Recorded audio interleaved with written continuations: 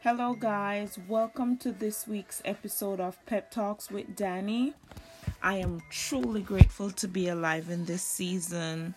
This week's episode, I want to do something different, and I'm inspired to do this because of what is happening around the world today due to COVID-19.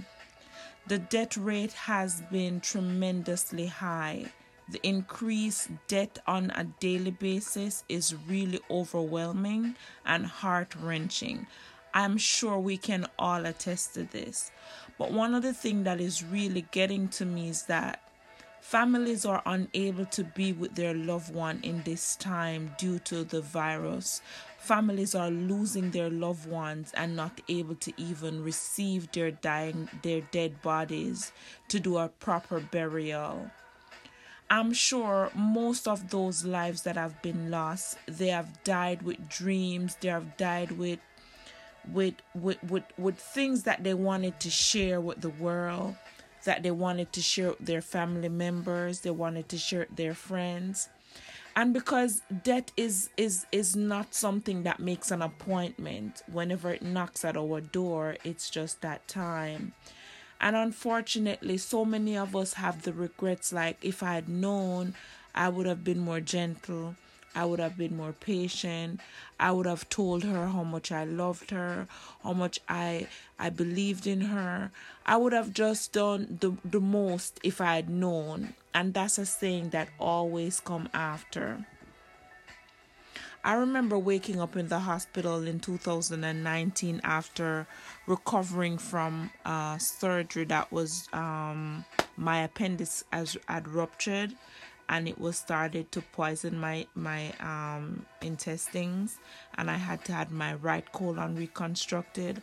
I woke up to see my daughter reaching out to Pep Talk producer at the time, Blizzy Baxter on Instagram, one of the owners at Art House Studios, and she was actually reaching out to him to ask if he could send a link where my friends or families could have recorded some inspiring words just to share with me based on my condition.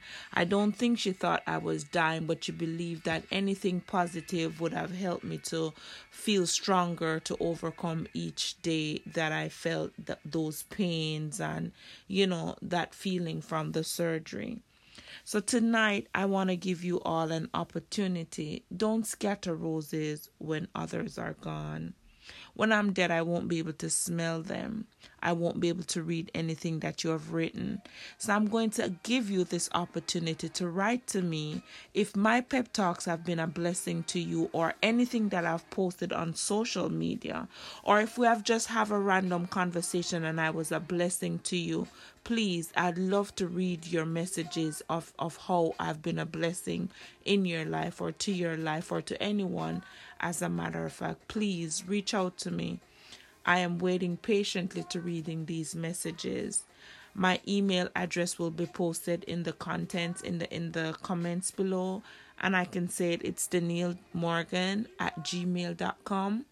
Please, DanielleMorgan@gmail.com. Email me. Express your thoughts to me. How have I impacted your life? How have I been a source of encouragement or motivation to you? Thanks again for tuning into this week's Pep Talk with Danny, and please